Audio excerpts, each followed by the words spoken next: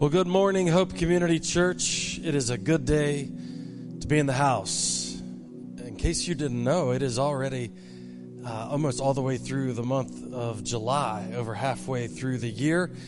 And it's exciting. God's doing some really neat things.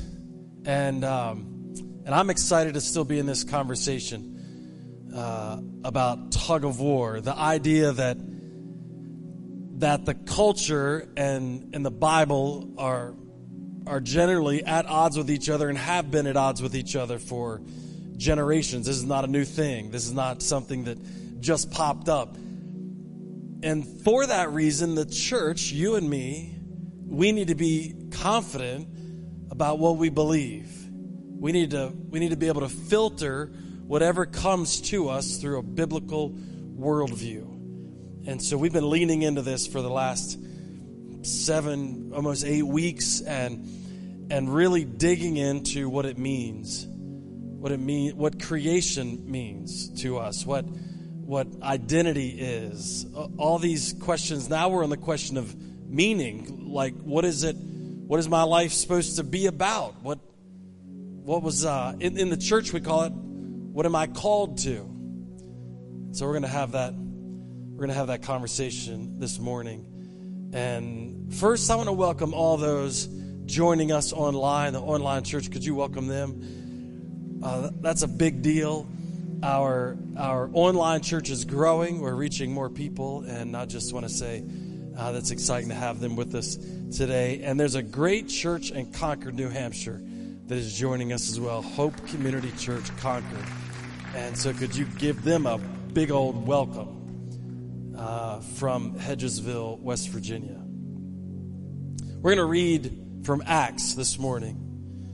We're going to read Acts chapter 9. We're going to start in verse 1. Just to give you we'll talk about it in a second, but this is Saul of Tarsus, who we now call Paul. His name was changed after his conversion, and he's responsible for writing about 2/3 of the New Testament, and this is the story of his conversion. And so we're going to read Acts chapter 9, starting in verse 1. Why don't you stand to your feet in honor of reading the word? Acts chapter 9, starting in verse 1. Say amen if you're ready. But Saul, still breathing threats and murder against the disciples of the Lord, went to the high priest and asked him for letters to the synagogues at Damascus, so that if he found any belonging to the way, men or women, he might bring them bound to Jerusalem. Now as he went on his way, he approached Damascus, and suddenly a light from heaven shone around him. And falling to the ground, he heard a voice saying to him, "Saul, Saul, why are you persecuting me?"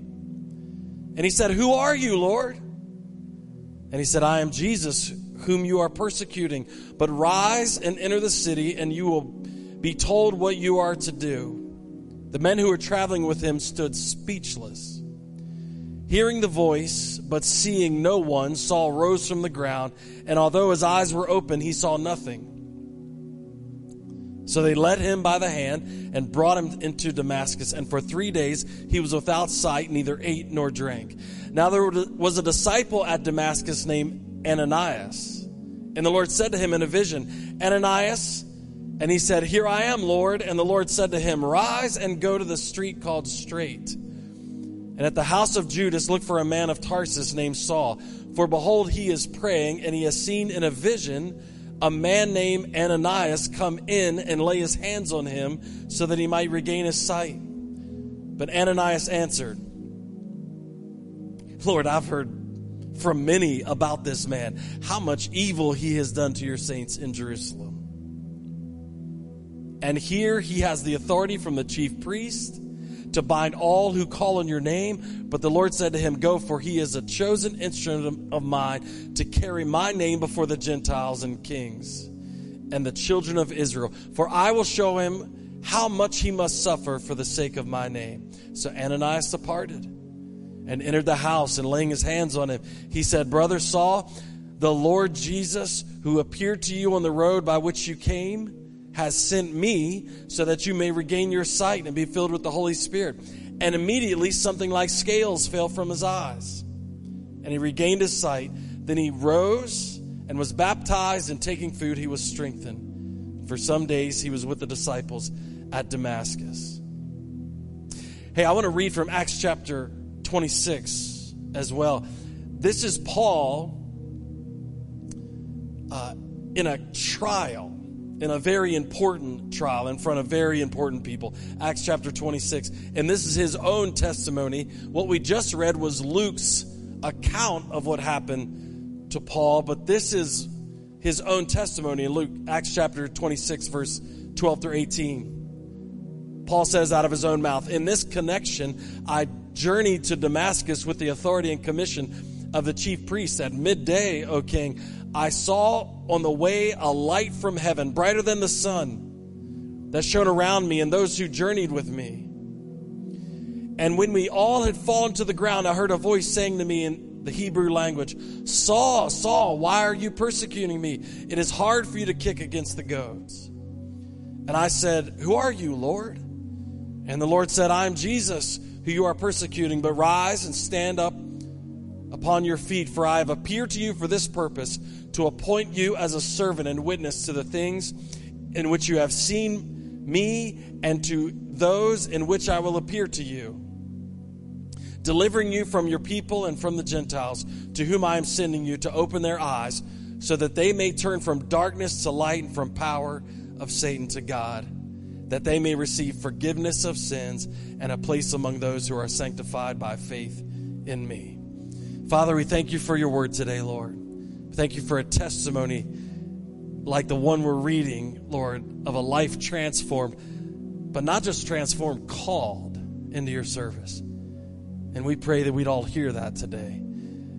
Change our minds today, Lord. It's the most important thing that could happen. And change our hearts. In Jesus' name we pray. And everyone said, amen. You may be seated.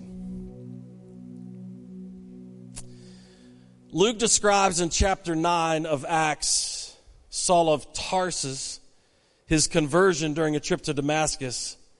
He was actually on his way to Damascus to detain and extradite Jewish Christians who had fled when persecution broke out, namely persecution that Saul was overseeing. We know that he had permission to do this from the authorities. We know that he oversaw. He might not have physically participated in the physical beatings. He might not have physically participated in the stoning of Stephen, but we know he was standing in approval of it. This guy was self-motivated. He didn't need a lot of people cheering him on. He was excited to be able to do this. Jesus had died and rose again. The disciples were going throughout all Jerusalem preaching this. The day of Pentecost, Peter stands up and preaches. 3,000 people get saved. And then the church, if you want to, it really wasn't called the church right then. It was actually called the Way. And people just kept believing and believing and believing that Jesus had resurrected, and not just in a story that he had resurrected, but the fact that if he resurrected, he must have been the Son of God. He must have been the Messiah. So Saul of Tarsus, a devout Jew, and someone who could not wrap his head around the idea of this man named Jesus being the Messiah, found it in himself and was self-motivated enough to go and begin persecution. He gets letters from the authorities that give him access into synagogues in Damascus. And he's on his way with a small entourage to Damascus. And before he gets to the gates of the city, Luke records in Acts chapter 9 that a bright light, a light that I don't know that the average person can fathom. It's not stage lights. It's not the sun. It was bright enough to blind them in the middle of the day. That's pretty bright. So imagine Saul of Tarsus, extremely confident, going to Damascus to carry out what he believes is his religious duty, and probably the defining acts of his career, he's going to shut this thing down. And before he enters into Damascus, a light so bright that he sees nothing else blinds him and he falls to the ground.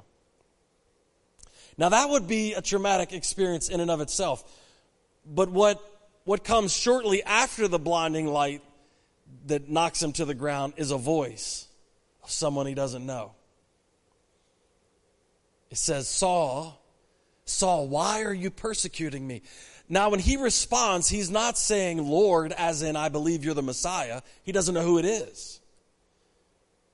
He's saying, who are you, Lord? As if to say, this is somebody with authority. They just knocked me down on the ground. Now listen, I need to explain to you something. When we picture this, we picture Saul being knocked to the ground and then a voice coming from nowhere coming into Saul's head, because it says the other people with him didn't hear it. But let me make this case for you. How would he have known if he was blind? So as far as Saul of Tarsus would know right now, the light was so bright that he was blind. Matter of fact, he stayed blind for days. He's on the ground and he hears clear as day, in close proximity to him, Saul, Saul, why are you persecuting me? I guarantee you he thought he was standing right beside him. So Saul responds, who are you, Lord? All of a sudden he's going, hey, whoever this is has more authority than me. Whoever this is has more authority than me. And then the most shocking thing he had heard in his life. This is Jesus. This is Jesus. So now all of Saul's energy, all of his ambition, all of his belief system that this Jesus could not have raised from the dead, and all these people are nuts that are following this way, that all of it was crumbling right before him. As far as he could tell, this Jesus who he believed was dead was standing right in front of him. There's no other explanation for it. He said, this is Jesus whom you persecuted.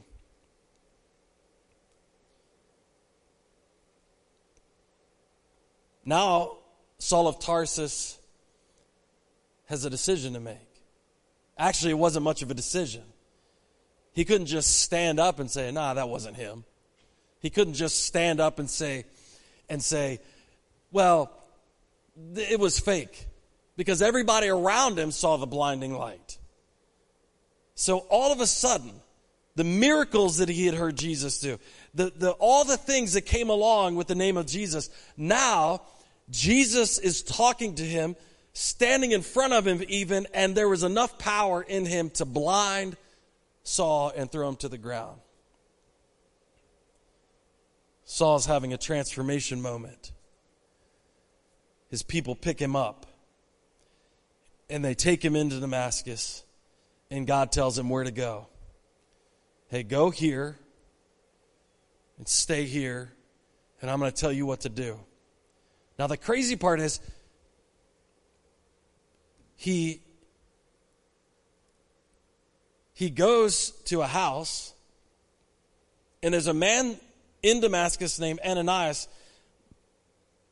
that is a believer. I don't know if he had visited Jerusalem when Jesus was around. I don't know how he became a believer, but he was a believer. And God came to him in the middle of in a vision and told him about a vision somebody else had, namely Saul of Tarsus, and said, hey, I want you to go to him and lay hands on him and pray for him so that he could receive his sight back. And Ananias' first response to God was, nope, no, I'm not doing that. Yeah, that's not going to happen. I've heard his reputation, and I'm not getting anywhere near that guy. And he says, I picked him. He's good. He needs you to come pray for him. And so Ananias follows through, prays for Saul of Tarsus, and these things like scales come down off his eyes, and he's baptized. And if you keep reading, he starts preaching.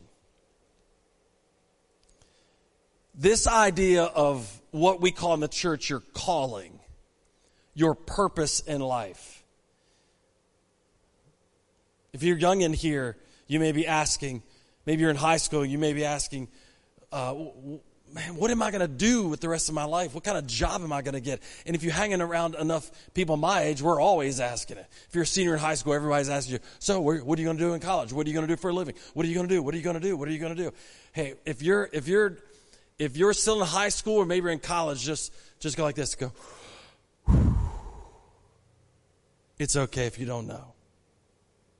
It's okay if you haven't had it all figured out yet. I don't think I got it figured out until I was about 24 years old. I was married with kids. It took me a little bit to figure it out.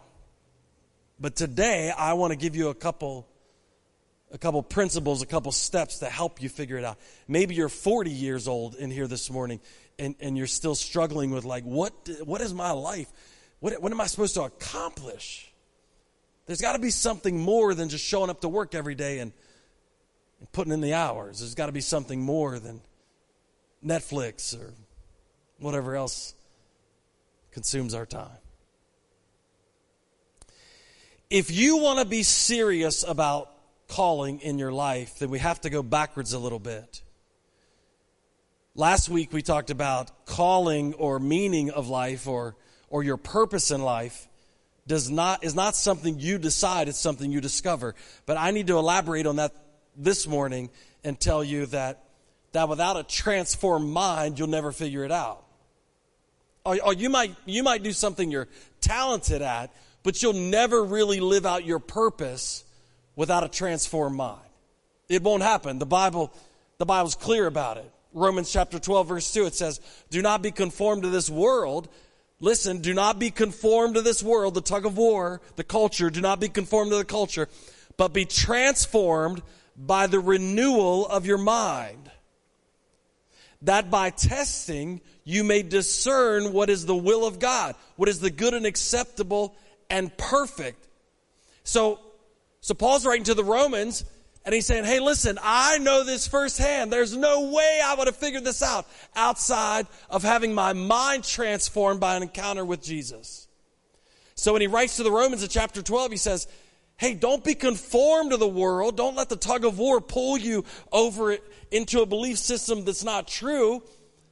But he said, pull the other way and have your mind renewed. How do we do that? We have it renewed by the word. We have it renewed by prayer. We have it renewed by experiences with Christ. We have it renewed in all these ways. And he says, once your mind is renewed, made new, once you become a new creature in Christ, then you have the ability to discern what God's will is for your life. Then you have the ability to discern what his purpose is for your life, but not before. Don't get it mixed up. Don't think this is a formula of like, well, I'm going to come to church. I'm going to find 3 steps that I'm going to just apply these 3 steps, and then I'll know what the purpose is.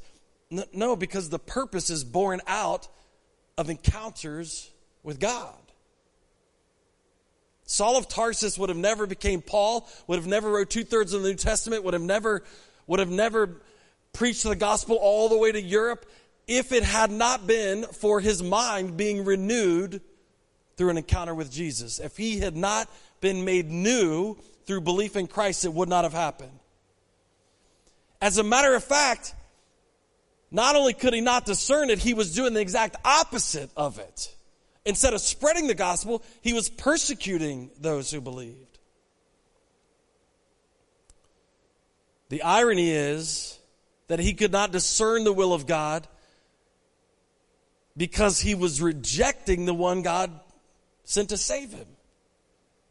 So when the creator of all the universe comes to us, Emmanuel, God with us, and he says, I've come with a purpose, to give you new life, and to give you a purpose in this life, you can't then reject him and expect to still walk that out.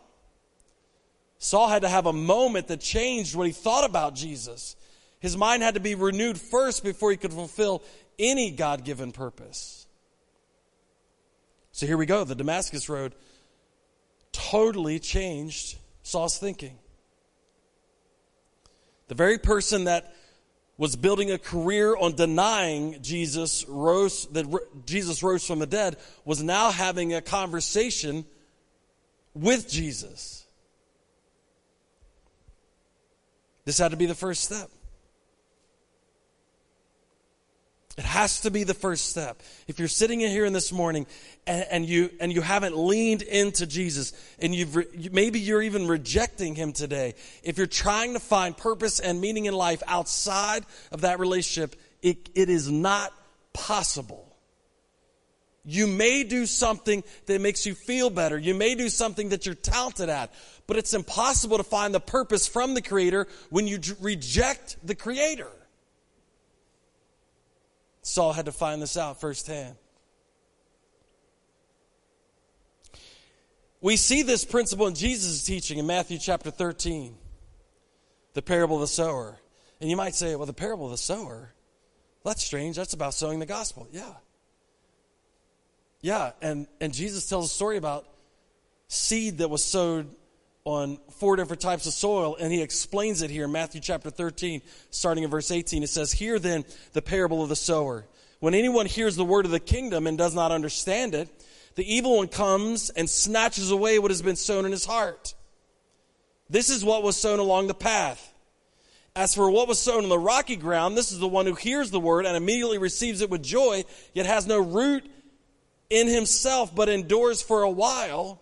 And when tribulation or persecution arises on account of the word, immediately he falls away. For what was sown among thorns, as for what was sown among thorns, this is the one who hears the word, but cares of the world and the deceitfulness of riches choke the word, and it proves unfruitful. As for that, what was sown on good soil, this is the one who hears the word, understands it. He indeed bears fruit and yields, in one case 100-fold, in another 60, and in another 30. So here's the thing. 25% of the seed sown came up. That's it. 75% didn't come up. And the 25% that came up had a real transformation in their thinking. Had a real heart transformation, had a real mind transformation. This is the one who hears the word and understands it. This is the one who encounters Jesus and understands how big a deal this is. Saul of Tarsus was blinded by a bright light. He hears Jesus in front of him talking to him, and he goes, I can't ignore this. I can't ignore it. I can't walk away from this. The problem with 75% of where the seed's sown is that we go, I don't know. I got too much trouble right now to care about that. There wasn't a mind transformation. There wasn't a heart transformation. The deceitfulness of riches and all the culture, that just sucked me up. And so I wanted to do this thing over here, but this is so nice over here. And there's not a transformation that is taking place. Haven't been made new. The mind has to be transformed first. Look at your neighbor and say, you got to transform your mind first. That happens through an encounter with Jesus. That's the only way. That's the only way. So let's look at now Saul of Tarsus before his conversion and who we now call Paul after his conversion.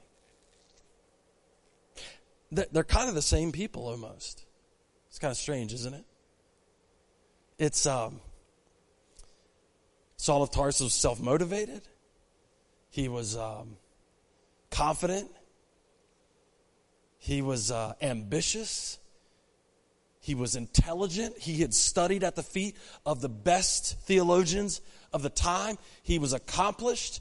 He was not afraid. He was bold. He was all those things. He has an encounter with the risen Savior, and guess what? He doesn't lose any of that.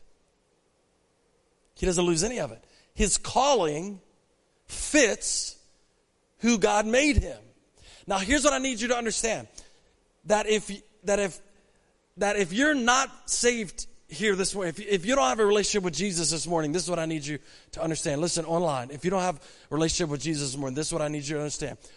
Whatever you're really good at, the good parts of your personality, the good parts of your work, all that stuff, God is not going to get rid of that when you come to him.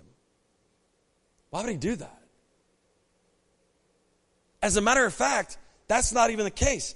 Not even close. What he actually does is when we come to him, he takes what we have been taking, because all good gifts come from him. He gives us all the talent and ability that we have. The problem is that he's given this to us and we've ignored him, and we've taken what he's given to us and we've used it for our own will. So God doesn't erase what we're good at. We have an encounter with him. He changes our mind, changes our heart. And now all of a sudden, all the things that we're good at, he turns it and he says, now watch this. I'll make you exponentially more productive. I'll make you exponentially more impactful. I'll make you exponentially more powerful in what I already created you to be good at. Now think about it. Saul of Tarsus didn't even make it to Damascus. Paul makes it all over the then known world. So when God took what he was already good at, when Saul had the encounter and his mind was transformed, it didn't erase what he was good at. It actually enlightened and exponentially increased what he was good at. So if you're sitting here today and you're going, man, this is what I'm good at, but I don't know how to make that, you have to take what you're good at and surrender it to him. You have to take what you're good at and say, Lord, I need my mind transformed to think about this a different way. If I'm going to live with purpose in my life, then I have to look forward. I have to look to the one that gave me, that's giving me the purpose. I have to look to the one who wired me the way I am, that gave me the talents that I have. Paul was infinitely more effective after his conversion than he ever was before. Acts chapter 9, starting at verse 19, it says, and taking food, he was strengthened. For some days he was with the disciples at Damascus, and immediately he proclaimed Jesus in the synagogues, saying he is the Son of God. Now, I need to let you know what kind of crazy this is. There's no way. Remember, Ananias had already heard about his reputation. Ananias had already heard about Saul of Tarsus and what he was capable of. He got letters to carry with him into Damascus to the synagogues. I'm sure word had carried before. You know how it happens. I'm sure word had carried before, going all the way to Damascus. Hey, Saul's on his way here. Things are about to drop. Things are about to go down. He's going to round some people up. And then when he gets there, nobody except the people that were with him and Ananias and the people in the house with him knew there was a conversion. No one else knew it. They didn't have the internet. They didn't have Facebook. Nobody posted, hey, I saw Saul of Tarsus and he was blind and this guy prayed for him and he wasn't. And they baptized him and now he believes in Jesus. There wasn't any of that. Could you imagine? He stays in Damascus and he walks into a synagogue for the first time. And everybody in the synagogue hears it's Saul of Tarsus. Oh, this is what the guy looks like. This is the man. This is the guy who's single-handedly persecuting Christians. He's about ready to round everybody up. And the words that come out of his mouth are, Jesus is the Christ. Could you imagine? Everybody in the synagogue just went, what? Is this a game? Is this a joke? Is somebody playing a trick on me? This guy came from Jerusalem, and I know he came here to round everybody up, and now he's saying Jesus is the Christ. Here's what this tells me about Paul. This tells me as confident and motivated as he was as Saul of Tarsus, he was 10 times as confident and motivated in the purpose of God when he was Paul the apostle. Because to be able to walk into a synagogue and be able to, the first thing that you talk about in your conversion is, hey, Jesus is the Christ. He's not explaining anything. He's going on and on about Jesus is the Christ, and it is baffling everyone around him. Come on, you know how it is. You know, as you come to Christ and you got some relatives that don't believe, and you get to the Thanksgiving thing and they're asking you how it's going, you're like, it's good. You don't want to tell everybody. You don't want to cause a stir. You don't want to, and then they see you post something like, hey, I was in church this morning. They're like, what are you doing? Like nowadays in our culture, we like to lay low a little bit. Not Paul. He was like, I was blinded by the risen Jesus. He spoke to me like he was standing right in front of me. I got no reason to believe he wasn't. And now I'm here, and it just happened, and I'm going to tell everybody he was the same person, only more. Listen, if you're not fulfilling the will of God, the purpose of God in your life, I need to let you know there are hints of God's glory in you even before you come to Christ. There's hints of God's glory in us even before our conversion. But the fullness of his power will never work through us. It never becomes evident until after we put our faith in him.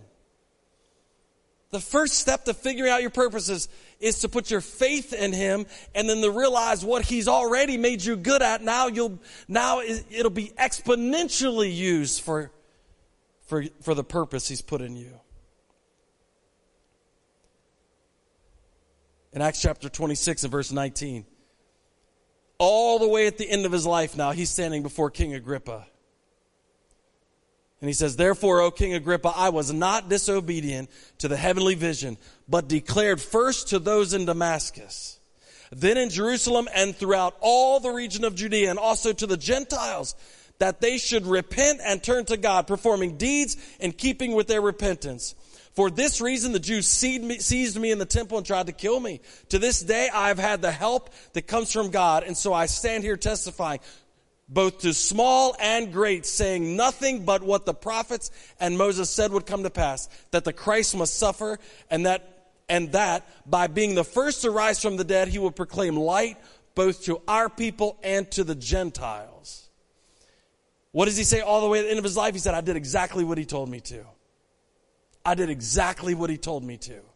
I didn't make up my own script. I didn't make up my own thing. I did exactly with all the zeal I could muster what he made me good at before I found he exponentially made me good at after. And I did everything I was supposed to. I don't know about you, but I want that to be the story of my life. I want to point out one more thing about this. We'll move to the last point. You do realize the persecutor became the persecuted. The persecutor became the persecuted. Listen, our calling can be a holy reversal of our disobedience. I know in a room this size, I know with a church this size, there are people sitting right here right now going, man, you have no idea. I blew it to the point. God can't use me. God can't use me. I blew it. And I don't know how he could ever reverse this. I don't even know what I'm good at. Now, just for the sake of argument, I don't know anybody in the room who for the last few years has been rounding up Christians and imprisoning them. I don't anybody want to admit to that? I don't think so. Yeah, that's what I thought. Okay, so let's just clear that. So you might have lived a dishonorable life. You might have sinned against God. You probably did. And all of us have at some level, but you might be sitting here this morning or online this morning thinking, there's no way he can redeem what I've done. He redeemed all that Paul did. It was a reversal. It was a reversal. He did tell Paul that he would show him how much he'd have to suffer for this gospel. And the reversal was that Paul was the one bringing the suffering. Saul of Tarsus was the one bringing the suffering. But after his conversion, Paul would know what it was like on the other end of that. And I've seen it over the past couple decades. What happens with people is oftentimes God takes the exact thing that was keeping them from him and he reverses it after they come. There's people in this room right now who struggle with drug addiction. There's people in this room that have struggled with alcoholism. You've struggled for years and years and years, maybe even decades. And then all of a sudden, you had your road to Damascus experience. You thought, I have no purpose, I have no purpose, I have no purpose. And then all of a sudden, the reversal came. And the very thing that kept you from him all those years, now he's using to pull you close. Now he's using as the purpose in your life. Okay, now you've had the encounter with me. I've cleansed your mind. I've renewed your mind. I've transformed your mind. And now you're going to use all that mess, and now I'm going to use it as a testimony for you to reach other people. I know piles of people that's happening with.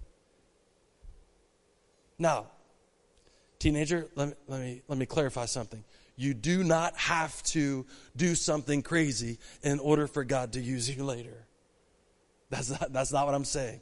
I'm talking to the person that has lived a life off the rails and you don't think God can use anything you've done. I'm telling you, he is the master at reversing those things. He's the master at giving purpose to what you already screwed up.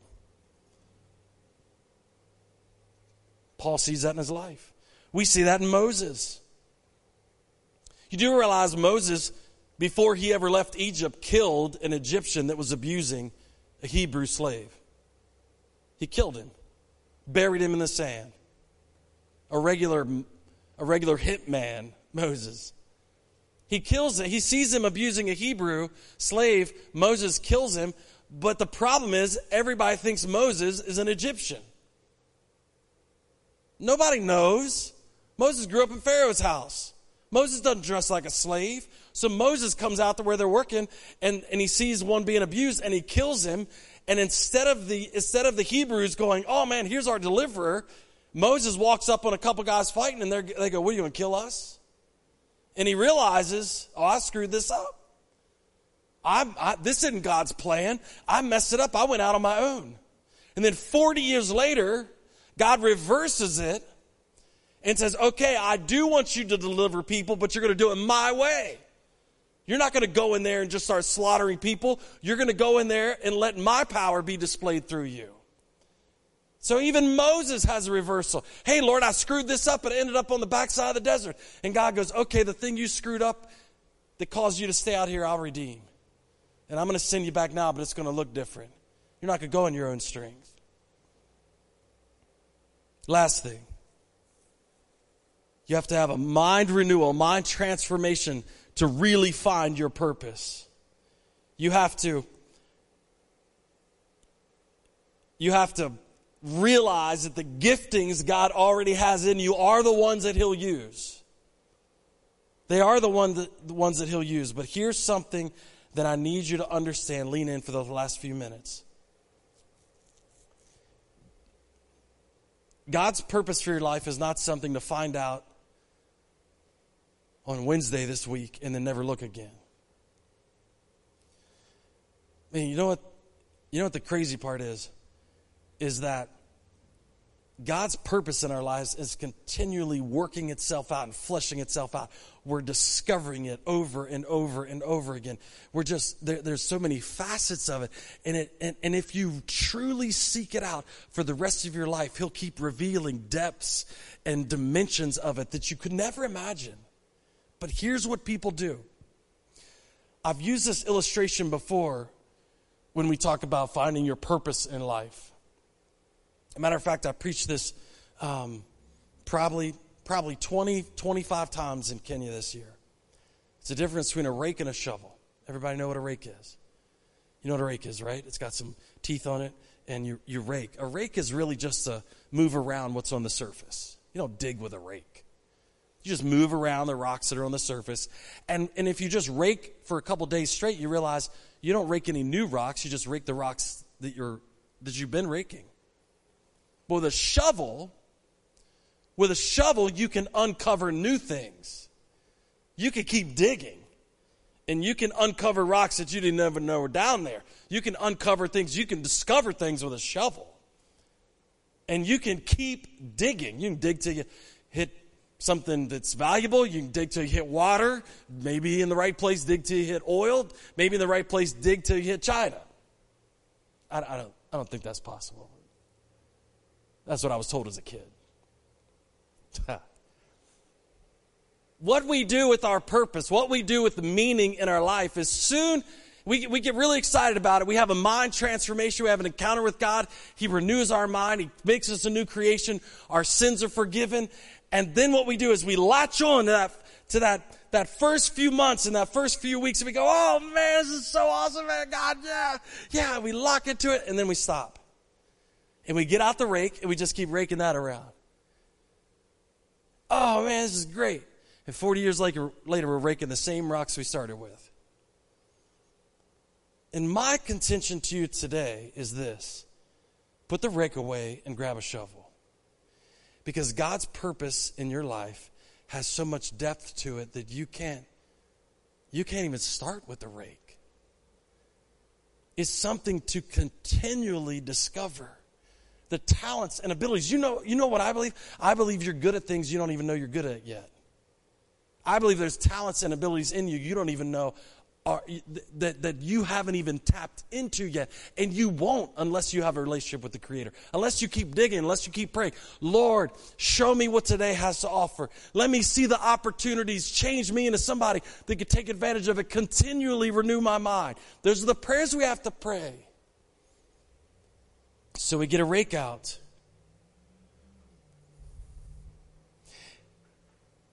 The tragedy for the church is that when we have a conversion experience, we settle for only the words we hear when we're blind.